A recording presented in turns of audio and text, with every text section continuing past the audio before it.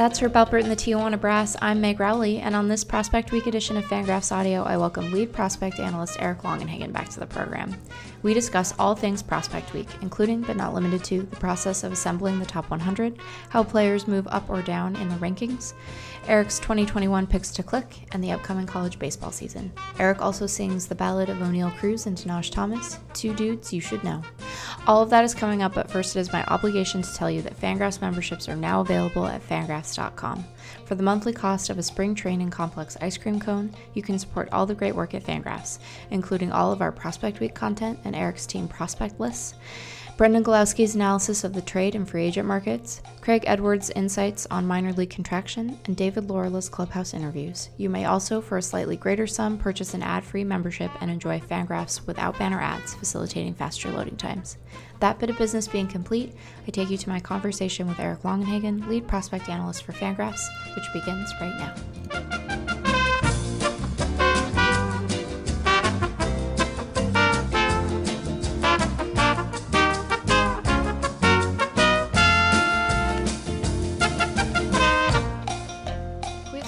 Recording. It's really amazing that either of us are awake. This is a busy week. Hi, Eric. I'm definitely feeling it. Yeah. And you know, it's as you get older, you really feel it. Yeah. But whatever, it'll be over soon. Yeah. It's Not a really. good. It's a busy week. It's a busy time. It's good to learn things about yourself through your job, like that, you know, when you're in your 30s and you stay up very late, say into the following morning of a time, you feel it. Your body's like, hey, I hate you. I was listening to some of Bill Simmons' podcast with Bob Iger, and Iger pretty casually talked about working 20-hour days once in a while, and it made me feel like not as bad about what you and I did Tuesday and Wednesday. Yeah, we should provide the following context to our listeners that it is Prospect Week. I can't imagine people didn't know that because we don't try to keep that secret. We don't try to keep it a secret at all.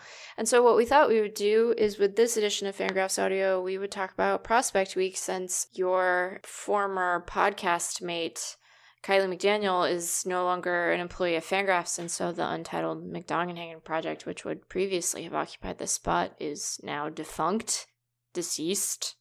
He was murdered by a mouse. Yeah, who knows? I'm not sure what will become of that. Yeah. It's at least dormant for the moment. Right, yeah. If there's like, I forget which Godzilla movie it is, where the kid arrives on the island and like Godzilla's sleeping deep inside some cave, and it's sort of like that. But when we did the Top 100 chat yesterday, people seemed interested in having a prospect-centric podcast back on the site, so yeah, we'll have to figure that out. Yeah. We might venture into something more casual, certainly more Lynchian in all likelihood. But yeah, we're going to sort it out. We're going to sort that out. Let's talk about Prospect Week, and let's talk about the process of Prospect Week, because I think that this is interesting to folks, especially as it pertains to the top 100. I feel like you get a fair number of questions about how we go about doing this. And so I guess the most basic of those is, Eric, what is your process for assembling this list, which we will concede is not actually a top 100, is a top 120, because we can't help but go long. Completist by nature. But how do you go about assembling this list and sort of vetting it and making sure that you haven't forgotten anyone important, or that you're not overly enthusiastic about anybody? Right. Yeah, so obviously every individual player's overall grade is guided by the future value principles that we've sort of outlined. And there's like a lengthy explanation on the site about how that gets determined. And there's an even longer one in a book that's coming out in April. What's the book called, Eric? It's called Future Value. Who wrote the book, Eric? Kylie McDaniel and I did. Oh, should people pre-order your book coming out? You should pre-order it, yeah. All right, there we go. And so, like, in short, what we are trying to do is evaluate the player the same as you would at any point in time over the course of baseball history. Like, you're scouting this player, you want to incorporate some of the data and the visual scouting report into determining what all of the different components of that player's skill set are. and then map that to war production, what you'd anticipate their war production to be based on those skills. You can do that by, we've got, hundreds and hundreds of players year after year after year generating wins above replacement. You kind of look at what they are doing with their skills and what that means for war production, and then map prospect skills to the war scale as well. We want to use the 2080 scale to do that because scouts are familiar with it. It's a really good way to communicate with other initiated people. So that is the way that each individual player is evaluated.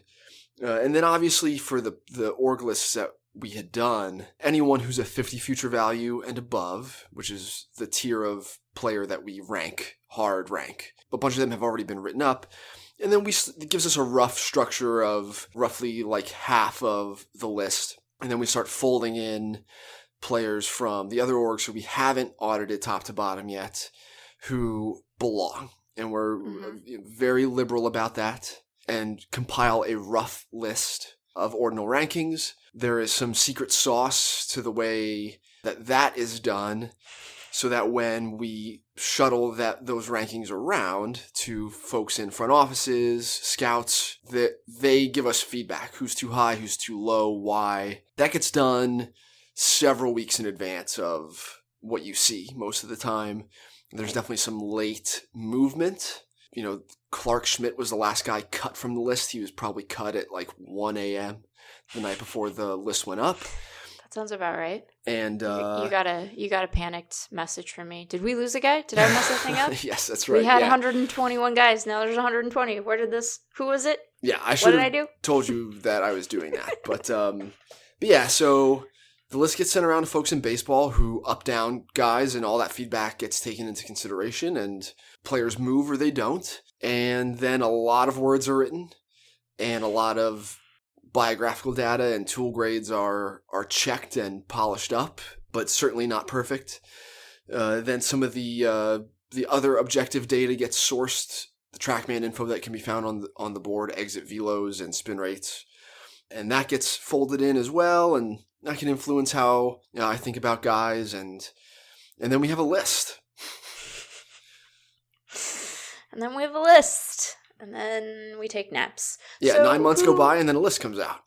And then a list comes So who moved around the most for you during this process? And how are you thinking about weighting the advice that you're getting and sort of perspective you're getting from other industry types, whether they're scouts or front office folks, versus your own analysis? Because obviously there's going to be disagreements. Sometimes there's consensus, but often there are going to be guys who are controversial. And how are you thinking about that process when you're going through this exercise? Because obviously we value the feedback and appreciate the feedback we get during this process, but you also have your own takes on these dudes.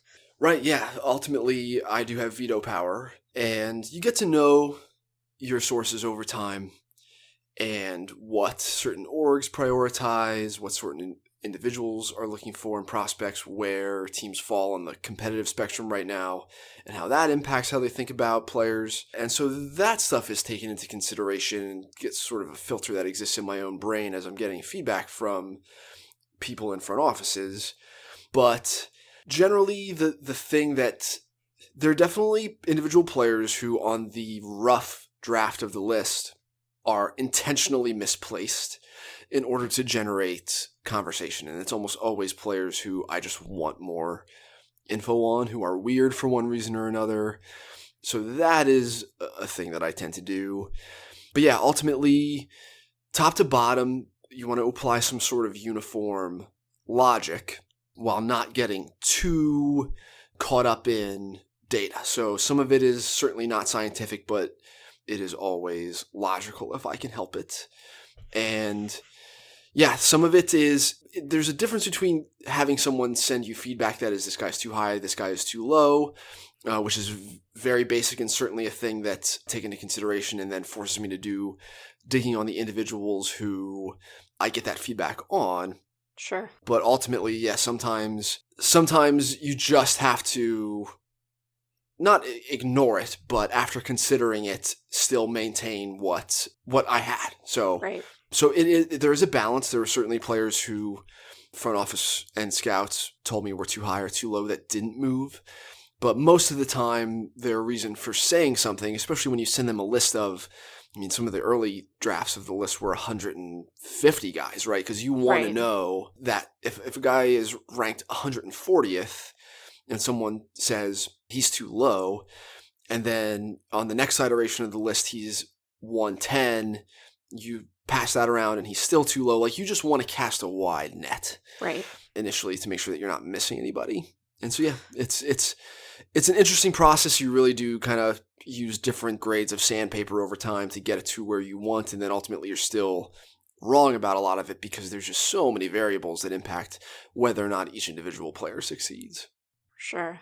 Well, and this year was different than the process the last couple of years because we had Kylie's departure sort of mid-process, and I imagine that afforded you some freedom that you were probably keen to not have go to your head, but did allow you to move some guys around. Can you tell us who moved the most after Kylie left and you were free to do what you wanted? It's so unkind of me to ask that question, but I'm asking anyway. It wasn't a whole lot. There were and are some players individually who we differ on. It's never wildly different.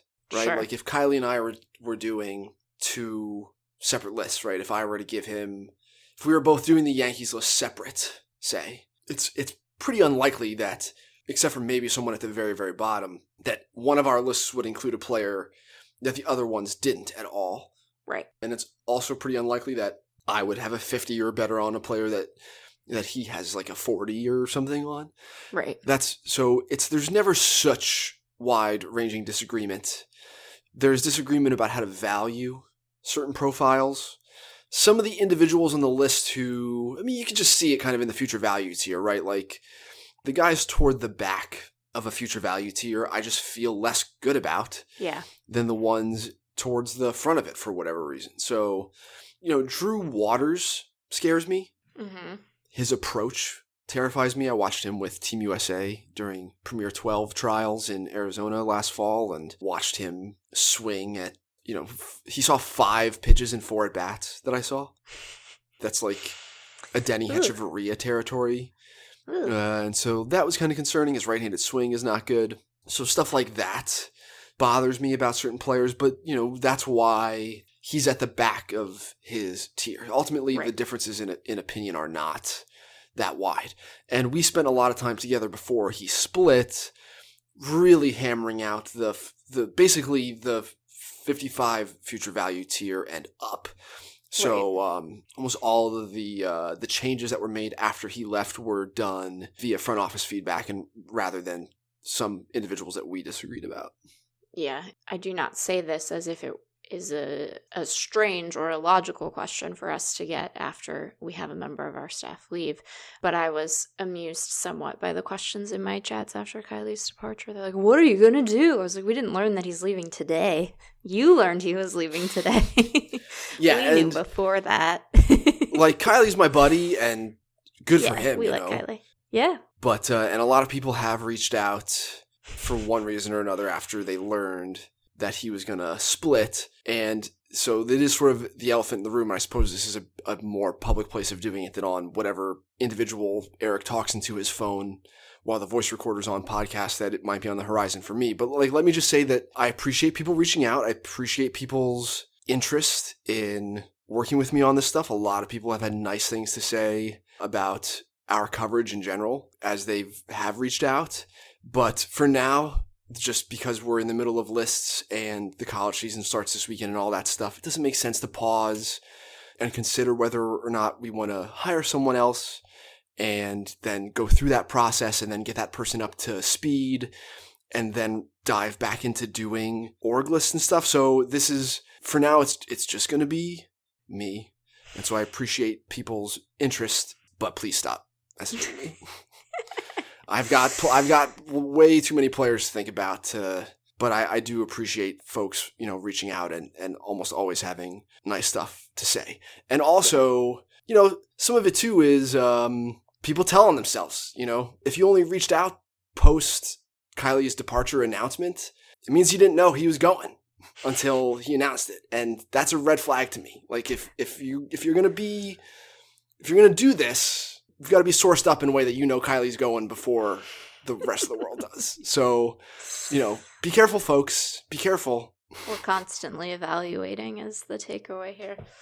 Let's talk about the top 100 more. Okay. You like Tanaj Thomas. Yeah. You ranked him right behind fellow right-hander Hunter Greene. I think that we are higher on him than a lot of other public-facing publications. So tell our listeners why they should also like Tanaj Thomas. Very, very intentionally back-to-back with Hunter Greene because they're very similar.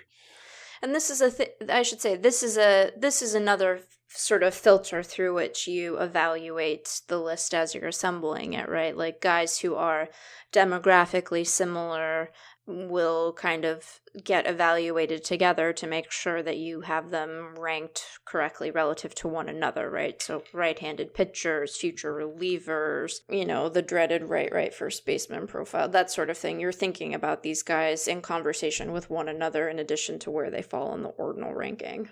Right, yes. So if you have two players and they're exactly the same in every way, except one is 3 years younger than the other, right, or one is a couple levels ahead of the other, or one of them has a history of injury and the other does not. Like, these are the types of things where it helps you line individuals up. And so as far as Tanaj and Hunter Greene are concerned, they both have two-way or conversion arm pedigrees. They're both big, prototypical 6'4" righties who look like most of the top of the rotation dominant starting pitchers throughout the history of baseball, right? These big, broad-shouldered 6'4" guys, built like Jake DeGrom. And also, DeGrom's a conversion arm too. Mm-hmm. And another useful tool in doing this is to trace back through the paths that our current excellent big leaguers took on their way there.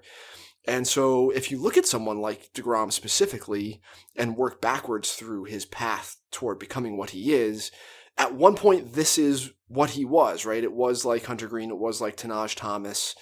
There weren't a lot of miles on the arm. Mm-hmm. The body looked like this. The delivery looked like this. The athleticism was like this. And there was just big-time arm strength, super loose, fluid deliveries, well-balanced, very repeatable.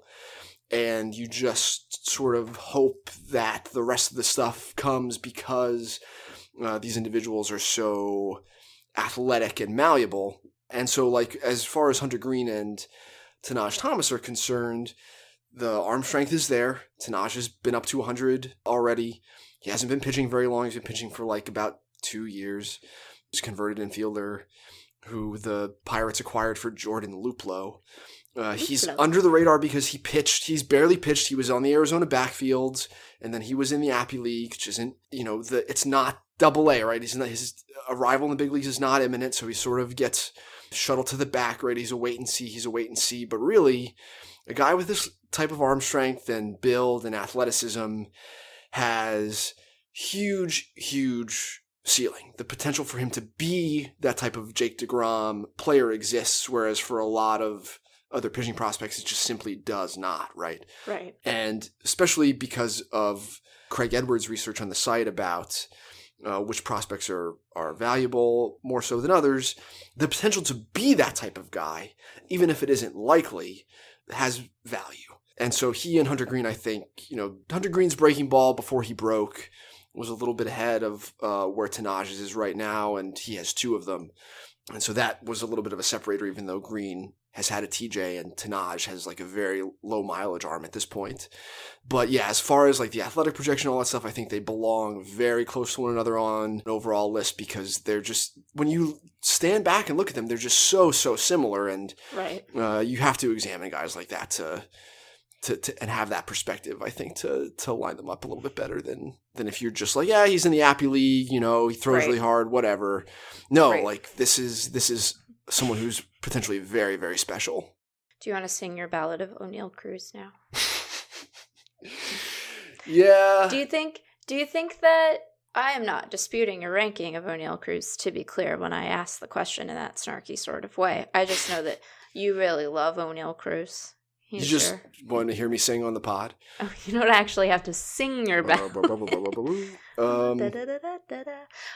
you fancy Oneil Cruz. Got a thing for Oneil Cruz. That sounds different than I mean it to also. There's so much criticism of prospect writers and some of the language that they use around prospects, and some of that is right, but some of it is just, sometimes it's hard not to sound amorous, I think. Oh yeah, at times my writing is overtly sexual. But yeah, like look, with Cruz, it's similar to Naj Thomas, where you have to examine the range of potential outcomes. Mm-hmm. And this dude is freakish, right? I had an international director who saw Cruz in the Fall League who described him as alien in talent and physique. And he's a 6'7" shortstop. I cannot believe that in the last year, the rate of scouts who think this guy might be able to stay there has actually grown. There's certainly people who don't like him. I remember when we talked about him sort of the first time, there was an expectation that he would, by the time we were ranking guys again, that he would have already moved off of the position, right? Really, this can't be a thing that happens. And now it has. The last little bit when he was here in Arizona before the Dodgers traded him to Pittsburgh for Tony Watson, I think. Dodgers player dev guy told me that Cruz in spikes is 6'8". And yeah, he's got monster lefty power. He's got an 80 arm. I had one scout, this is well over a year ago, tell me that an athlete like this with arm strength like this just belongs on the mound. You can't believe this guy's not on the mound. Yeah. The swing is not totally dialed in. The approach is certainly kind of an issue. This guy likes to swing. If you think that a guy who has 80 raw power projection, right, with this body and the fact that he's got the level of power he does right now, slapping an 80 future grade on the power is absolutely justifiable, and I've done it. And I had an analyst tell me that he thinks that he has measurable 80 raw right now. If you think he might stay at shortstop and have 80 raw, even if some of the other aspects of the contact profile are a problem, right, then he belongs way, way, way high on an overall pref list. And then when you start looking at the other possible outcomes, okay, he moves to third base, he moves to center field. His long speed is sufficient enough that he's potentially viable in center field, and it sounds like if things don't work out at shortstop, that is the next place Pittsburgh will try him, is in center field. Even if you think he ends up in right field or maybe the world's biggest target at first base, obviously those outcomes are less incredible, but they're still not bad, right? Right. And then the thing that gave me a little bit more confidence in the aspects of the hit tool coming around, because you get worried about guys with lever length like this striking out a ton, is if you're looking for a body comp in baseball for Cruz, it's Aaron Judge, and that's kind of it, right? Right. There's not a lot of precedent for hitters like this succeeding. Judge is one, and at the same age, when Judge was 21, he was striking out a lot at Fresno State. Right. And Cruz is striking out about an average-ish amount at high A and double A as a 21-year-old. So to me, for someone who I do expect to take a while to fully actualize, because hitters this size typically do, right, that's really encouraging. So yeah. I'm just nuts for him. I spoke before about how I would intentionally boost guys to force conversations. This was the dude who I did that most overtly with. He was in the top 10 when I sent the list around, just because I wanted to talk about Oneil Cruz with people. But yeah, it could be super duper huge. And again, I just think that the fact that possibility exists is reason enough to be really excited, even if the chances that he falls short of that to some degree are pretty high. Yeah. So we do the top 100, or we should say you write the top 100 and I edit the top 100. You do the top 100. We do the top 100. And then there are guys at the back of that who fall off the top 100. or even the top sort of 120 as it actually gets constituted. And some of those guys, if they have not previously been 50'd or have not previously appeared on this list, end up on your Picks to Click article. And these are guys who you are projecting will end up on the following years in the 2021 top 100. And your hit rate last year was about 29%, which seems pretty good, although we don't really know what that means yet. But we don't really know. But we know that this is starting to emerge as the baseline, because this is the second year in a row that you've ended up sort of in that range. What are some of the attributes that might push a guy from the back of the 100 down into that Picks to Click range? Yeah, they kind of come from both directions, right? Because some of the individuals on the list, especially the teenage pitching, like they're coming up from below, right? Mm-hmm. They're ascending. So it is sort of a thing that's occurring in both directions. And a lot of it is the stuff I've talked about before. It's frames and athleticism and swings and deliveries. So that is definitely one thing. It is, the old school scouting, bodies and physical tools. Some of it is statistical freaks who, before you get very comfortable with them being statistically freakish, you want to see it over a larger sample, or you want to see it against better competition. Some of it is speculation on skills that are undervalued or overvalued that may not be in the future. So this year on the list, there are a bunch of catchers who traditionally would not expect to stay back there, but in anticipation of having robot umps, they may be able to, and then suddenly they become very interesting because they can really hit. So that was one specific category.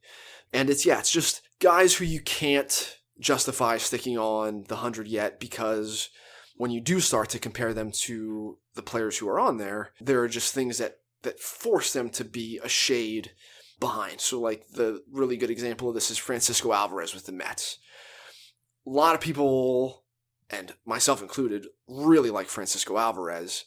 He was a 19-year-old catcher. Was he 19 or was he 18? He was a teenage catcher in the Appy League, right? Definitely had scouts I trust telling me that this guy absolutely belongs in the 100, especially given the state of catching at the big league level. But the rate of attrition for teenage catchers is very high. And I've got other catchers on the list, like Ivan Herrera with the Cardinals, right? Who he's 19, and he's several levels ahead. He performed in the fall league against very advanced pitching. He's shown that his offensive ability, catchers just get beat up and it really dilutes what they're able to do offensively. He's shown an ability to hold that over a longer season than Alvarez has. And so when you start comparing apples to apples with some of these players across, the entire spectrum of the minors, some of the guys, even as much as I like them, just force themselves down a little bit. Just, you can't justify having them on the same level as someone who is very similar, but, like as the case with Herrera and Alvarez, like a couple levels apart or whatever it may be. So some of the players get pushed down because of that. So, and then some of it is just we've had a version of this the last couple of years where it's just like this, what are we missing here? Statistical performer type guys. And this year, the category that is sort of grounded in that type of thinking is the vertical fastball movement types. This is the trait du jour that teams are seeking in pitchers that they acquire. It's Z-break or ride or carry or life or whatever you want to use to describe it on the fastball. It's a lot of guys with backspinning fastballs that have vertical movement through the zone, stuff that hitters swing underneath at the top of the strike zone. And so that is certainly a new thing that I'm very mindful of, that I'm looking for in the players that I'm watching now. And then some of them were just players that, as I was passing around the 100, people in baseball were like, hey, this guy is not on here at all and belongs on here. And so there's a bunch of those guys on the Picks to Click as well. And 30% hit rate the last 2 years. I really don't know whether or not that's good. But I hope next year that we have something. Maybe we'll rename it after Chris Davis next year if we have a third year in a row where the batting average, as it were, is exactly the same. Yeah.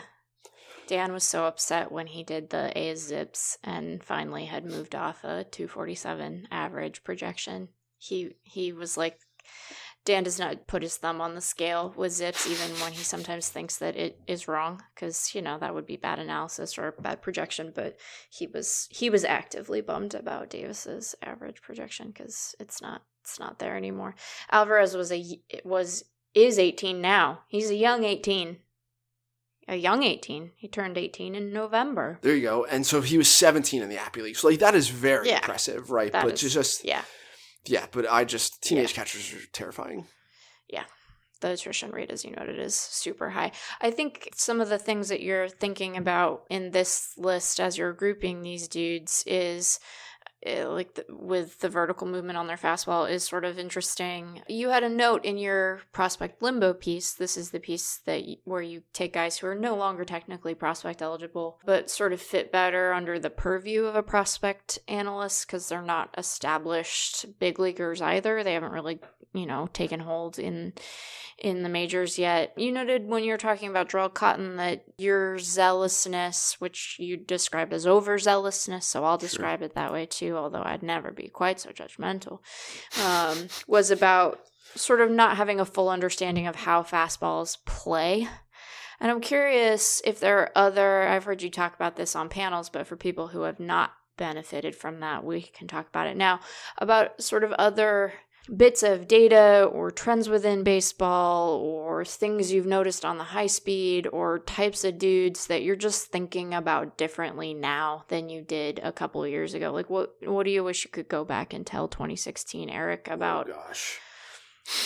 We'll limit it to baseball because otherwise it's very personal as a question. But what are some of the things that you wish you could go back in time and tell 2016 Eric, like, hey, notice this and think about it differently than you do? Short the housing market. No, some of it is just a lot of our game is changing very quickly and has been for the last 5 years. What tech has done with player evaluation and player development has changed what a lot of the industry is looking for. And so, yes, there are certain old school scouting maxims that are true and certain ones that are not. Teams are learning more about approach angle. Teams are learning more have learned more about spin efficiency and the importance of that, and spin axis and the importance of that, and how a lot of these things work in concert together to make pitches that are just more effective than what we used to think of. So players like Aaron Sanchez, when back in the day, watching that guy at AA, I was so excited. It was like 94 to 97 with big time sinking tail and just a really excellent curveball. His changeup was just okay. It was like so firm. It was almost working like a two-seamer in the 88 to 90 mile an hour range, and it was sawing some dudes off, and I was just so excited. But now I know that guy's breaking ball and fastball, as they were currently constituted, just do not pair well together. I would not have been so super duper high on Kyle Wright coming out of Vanderbilt for the same reason. Like, it is just some players, especially pitchers, their arm slot is just what it is, right? If you're going to make a drastic change to it, you risk injuring them or setting them back in some other way. And so, yeah, there are lots of little individual things like that that are really impactful. And some of it, too, is approach-driven stuff. The players who I've been lower on initially, less inclined to hop on for one reason or another. Some of it is it's approach-type stuff, swing decisions and understanding what pitches to attack. Stuff that's harder to recognize when your looks at a player are limited because of the scope.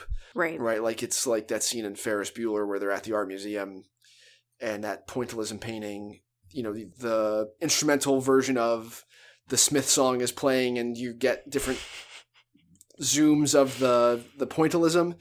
And when you're standing back and looking at the whole painting that is the minor leagues, you can only spend so much time with the thousands of players that you're responsible for evaluating. And so how well they pick and choose pitches to swing at is one of the finer detailed things that over the span of 15 at bats, you can't really discern. Right. And things like walk rate are informative, but not really perfect ways of going about assessing that. And so I would love to, like, still, to this day, I would do horrible things if I could have, like, Z swing and O swing percentages for minor leaguers in a spreadsheet. Oh my gosh, like, that would be so helpful if anybody out there listening wants to send me one. That would be so great. Save Eric break from the a law and life send me of that. crime. Whatever, like, it's journalism, so it's fine. I'm protected by journalism. No. I mean, in terms of the bad things that you would do, just like save him from a life of crime. Oh, yeah. We're trying to avoid baseball crimes. It's too much baseball crime. Too much baseball crime. Yeah, look, if anybody needs a body disposed of and has a really fleshed out TrackMan spreadsheet of the whole minors, I've got access. My chem teacher from high school and I are very close, and so I have access to all sorts of things, that solvents. So please get in touch with me. He's not saying he'll actually do it. He is saying that the desert covers a lot of stuff. Just saying. The coyotes are not close enough to my house to pick a body clean. We're glad about that. You have cats.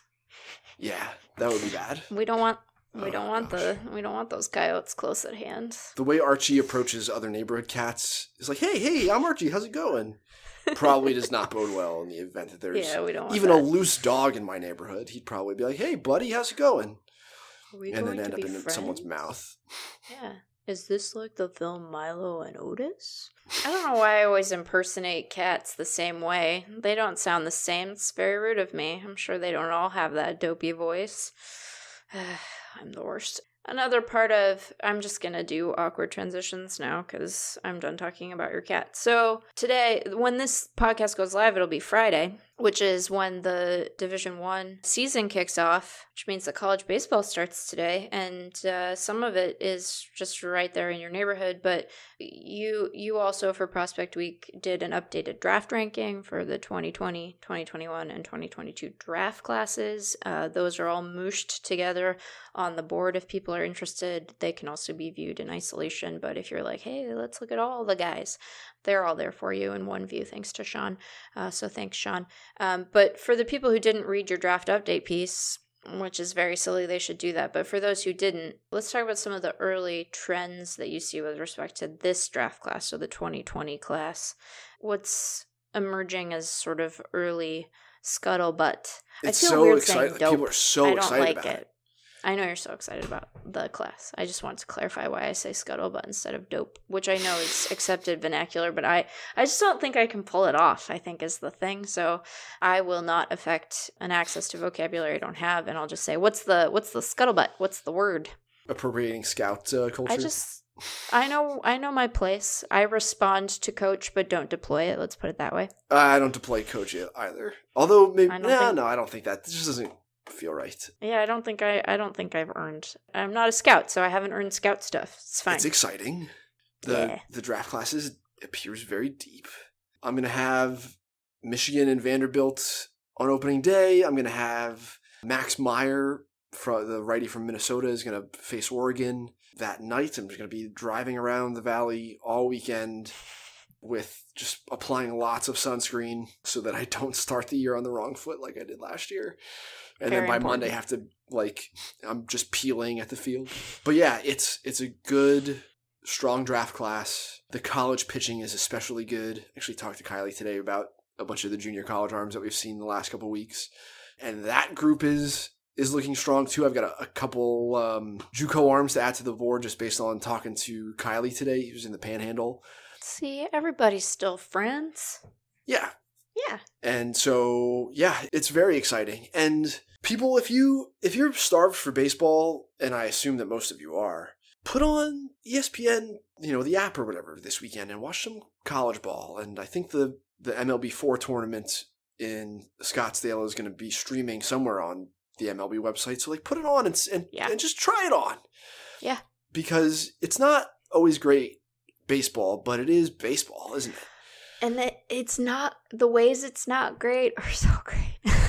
Right. That is more your speed. That's more my speed. But for the people who are like, I don't know, this is going to be bad baseball, I say to you, you're not wrong. And so? Yeah, it is. Yeah. It is bad baseball in the best. In the best way. Megable way. In a very megable way. But yeah, so I just encourage people to expose themselves to it. It is a lot of fun. And like, go, if you're really nuts about this, go to the board and see what high school kid is closest to you on the board. And like, go take a drive one day when that guy's team is playing. Like, it's pretty interesting to see. You'll see all the scouts there, and it is more at your fingertips than you realize. And it's a lot of fun. It's one of those things that in June when the draft rolls around and you see the name of the random dude you drove to Princeton to see because he was a 35 plus on the board, and that guy goes, like, it's feels cool. Yeah. I'm just like, hearkening back to my early days of doing this way back in 12 years ago. And that feeling is, you feel not a sense of ownership. That's not a great way of describing it, but there's a connection there. Right. Like, the way that I feel about Matt Bowman's career is different than it would be if I hadn't gotten in my car that day to go see him. Right. And even though he's basically an up-down big leaguer, like, it's just cool. It just it adds color to your baseball loving experience in an indescribable way that I really love. Yeah, it certainly serves to de-anonymize those guys so that when you're sitting there draft day, you know who folks are. And I think that you look around in those moments and are like, oh, that guy's close at hand, like it was great fun to realize that there was like a first rounder in almost literally in my backyard last year because the field that Lakeside, where Corbin Carroll went to high school, plays their home games, is a 10-minute drive from my house. And so, you sit there and you're like, wow, look at that. I saw that guy. It was very cold. So if you live in a warm part of the country, you can have that same experience, but you won't have the immediate sense memory of being freezing because it's April in Seattle. So good on you for making better residential choices than I have. Are there guys that you're going to see this? I know that you get to see some of the creme de la creme because you get Vandy. Who are you most excited to see in MLB4? Yeah, Austin Martin. Austin Martin, the Vanderbilt, whatever you want to think he is, shortstop, third base, second base, center field, depending on who you talk to. Mm-hmm. That's, speaking of guys who it's valuable to watch them over and over and over again to see what the ball strike recognition is like. He is one of those guys, so I'm very excited to see him, and Kumar Rocker is going to throw on Saturday. I saw Kumar early last year and he was not good, and then towards the end of the year, he was unbelievable. Yeah, he was their Friday night guy for this tournament last year, and I think we were all like, uh-oh, maybe he made a bad choice not going into the draft. And then by the end of the year, we were like, never mind. Right. It's fine. His stuff was down in high school towards the end. Right. And pitching so hard because some of the time it's recency bias and some of the time it's a trend that is real up or down. Mm-hmm. Go look at Shane Bieber's sophomore year at UC Santa Barbara versus his junior year, and you realize, if we had looked at the entire body of work rather than what was going on closer to the draft, we would have been more correct about this guy. Yeah. So that sort of applies. So all the Vanderbilt guys, Austin Martin, chief among them. And then, Spencer Torkelson at Arizona State. Whether or not I see him this weekend, I don't know, because he's another guy who's almost literally in my backyard. Like, I can ride my bike to see Torque. So he's on the list as well. The first trip that I'm excited to take it's Mississippi State at Long Beach State. So that's a good one. I'll see JT Ginn, who was one of the many unsigned high schoolers from a couple draft classes ago. He is draft eligible this year, and he's a potential top 10 pick. He'll be going at Long Beach. And the other trip that I'm excited to make is the one later in the spring back home to Pennsylvania. Nick Bitsko.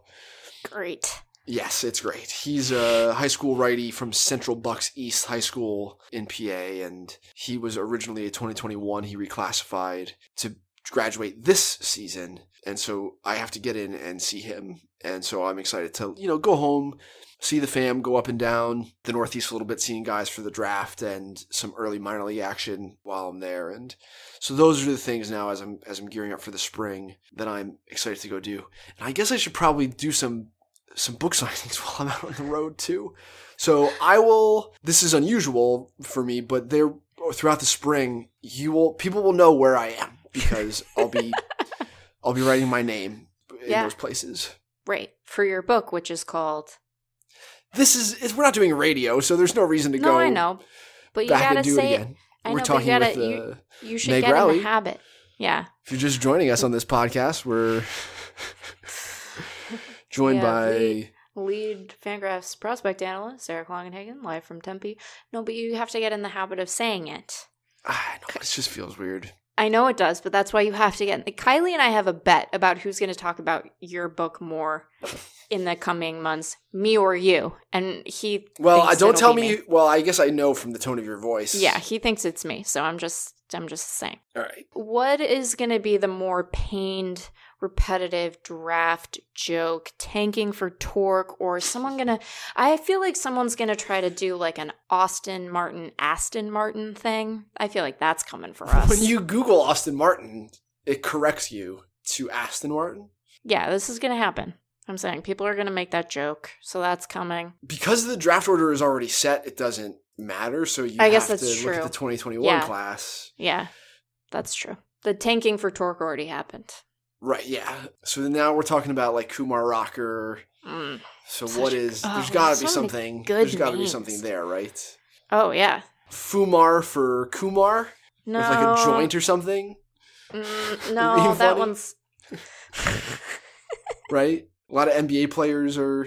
Jack Leiter is a draft-eligible sophomore in 2021, so it's like... Well, there's a Leiter and a Fumar joke somewhere in there. I feel like, Rocker the House is probably coming for someone. Someone's going to make some bad choices. Just remember, everyone, and I say this as a person who does puns, you don't have to pun. We can be more selective in our punning so that people enjoy it more. Like, be the change you want to see in the world, I think is what we're going to get at there.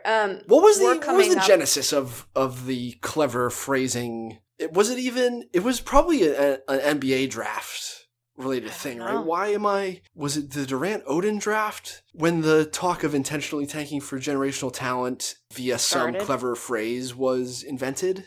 I don't know. What was it? I should know. I mean, I am an enthusiast.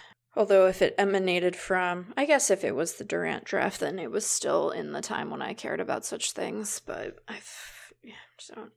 and I guess we have Blaze Jordan. We could do all kinds of bad.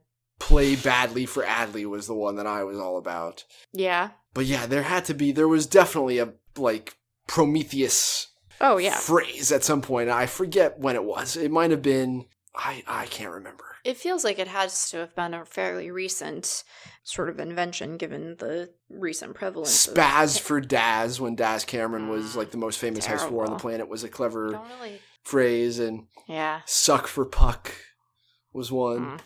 Terrible. It just moves away from some of this vocabulary generally. Terrible. We're coming up on 55 minutes, and so I'm going to ask if you want me to make a pained and labored transition from the draft to the Astros, who will not be participating in the upper rounds, or if we want to just not talk about the Astros this time and all of their recent shenanigans. I just want people to know that there's construction going on at the house across the street. So if you hear that, that is why. It is not because I am living in a Robert Eggers film. So yeah, I mean, I slept through the Jim Crane presser this morning. Yeah. Because of Prospect Week. And so I did not hear the timbre in that man's voice as he said what the internet despised so. And also, talk about putting player evaluations through my own brain filter based on who I'm talking to. What the internet's outrage about things also goes through a filter in my brain. But yeah, it ain't good, right? Yeah. I haven't written or talked about the Astros cheating stuff because there are people much better equipped than I am at the site to do that. it's rough. And the power of attention, like your attention and anticipation, is very powerful, right? Like, just go play MVP Baseball 05 and put the setting on where the color of the ball changes depending on what pitch is about to come, and then take it off and try to hit. Like, it's going to be different. Right. Yeah. I'm not as quick to levy judgment, right? I don't know what I would have done if I were in that clubhouse and someone was like, here's this magic pixie dust that's going to make you mash and we're going to win. So I'd like to think that I would be like, hey man, this is wrong, dude, right? Like, it's Goofus and Gallant. Yeah. But I know I'm human and competitive and, have Slytherin attributes. So who knows what I would have done. But the preening in the dugout after you went deep off a pitch you knew was coming, that would not be my thing. The Irish Catholic guilt would set in as I round first base, and I'd be like, oh, this is gross. Yeah. But I imagine that Jim Crane's, it wasn't defiant, but contradiction within the span of a few moments. Right. About whether or not he thought it was impactful for his team's success, and just his general, like, the tepid nature of some of the apologies that were espoused today. It's frustrating. It's not a great look. I'm not the kind of person who, I don't feel satisfaction when people, like, prostrate in front of me and beg for my forgiveness, so I don't know what they could say that would make me feel like, you know what? All right, guys. All right, let's move on. Like, I don't know what it would take for me to feel that way. Yeah. I certainly don't think that they were the only team doing it. No. And I think maybe it runs a little deeper and more extreme in this instance than with some of the other teams who are probably doing something similar. It's not hard to watch broadcasts and see who's got their own proprietary cameras behind home plate. You know what I mean? Like, the Yankees have cameras installed on either side of home plate so that theoretically, depending on the handedness of the batter, you still have a clear line of sight toward the pitcher. What we know, well, I guess I don't know, but what people in baseball have told me teams do, no one has specifically mentioned the Yankees or anybody else, is take video after the game and overlay it, right? We see people, the pitching ninja does overlays in real time practically to see subtle variations in the overlay and identify ways that pitchers might be tipping pitches. And as I've been made to understand it, that process occurs later. Like, you're collecting all this video and then somebody processes it and identifies how a glove might be held differently or whatever it may be. And then that is put in an advanced report for later. I don't know of anybody else doing stuff in real time. Right. But technology is a powerful thing. So powerful that it kind of scares me sometimes. And I think the possibilities are pretty vast as far as their applications for stuff like this. And I wonder what's happening in other sports too. And I don't relish at what we're about to experience this year as it relates to the Astros and their on-field interactions with other teams. Like, what do you think? I don't know who they play opening day, but, like, what do you think the repercussions are going to be as far as, like, the social repercussions, I guess is the way I'd phrase it, as far as the way other teams handle their interactions with Houston? If you were managing the Cubs or the A's and it's your first series in April against Houston, what are you doing? How are you handling that? Houston opens at home against the Angels. So that's who they got. All right, first. Wait, who do they have on the road first? That's really the relevant question. The home opener sort of doesn't matter because you're going to be in front of a friendly audience. Then they go to Oakland. Yeah. If you're Joe Madden, what do you tell your opening day starter to do? Is there chin music? How are you? I think Houston will set a record for hit by pitches this year. I think that they're going to get buzzed. Their hitters are going to get buzzed for sure. I think the fans are going to bring trash cans. I think it's going to happen for sure. There are going to be some great signs. Oh, the signs that fans are going to make. I don't want to, I should say, like, I don't want Alex Bregman to get hit by pitch a lot. I'm not advocating for that, but I just think it is likely. No, nor do I. But I think that seems likely that they'll get plunked a fair amount. I think that There's some ballpark DJs who are about to have a lot of fun. So I think it'll follow them. It's going to be a part of their season narrative when they're on the road, for sure. There are just too many guys, especially pitchers, who have come out and been willing to be angry in public.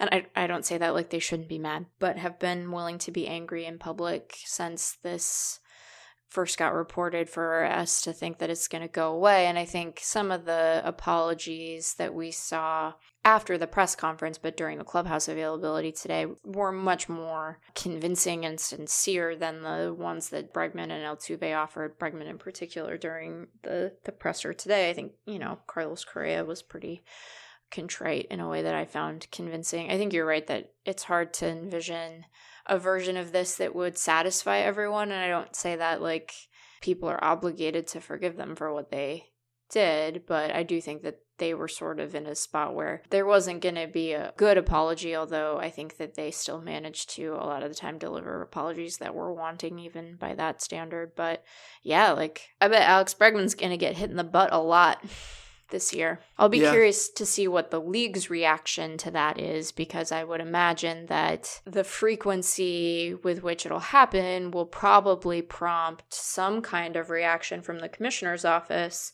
Although they have, by virtue of deciding not to suspend any of the players involved, I think kind of invited some in-game retaliation by unwritten rules standards, because people are still very angry. So I'm going to be curious to see how Manfred responds to all the plunking that I imagine will come.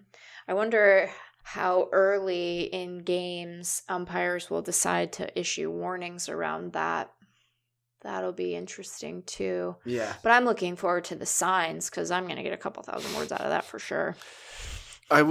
I guess the last thing that I'll add, and I hope this doesn't sound like I'm proselytizing, because that's not what I'm trying to do, but I think that people are allowed to feel how they do about the explicit discipline that MLB has handed the Astros. Sufficient, insufficient, however you feel about it. There are a lot of different ways to talk about it, and I think that that's fine. Don't ignore the psychological consequences of this on these players. They're going to constantly be asked about it. It's going to hang over probably their entire careers.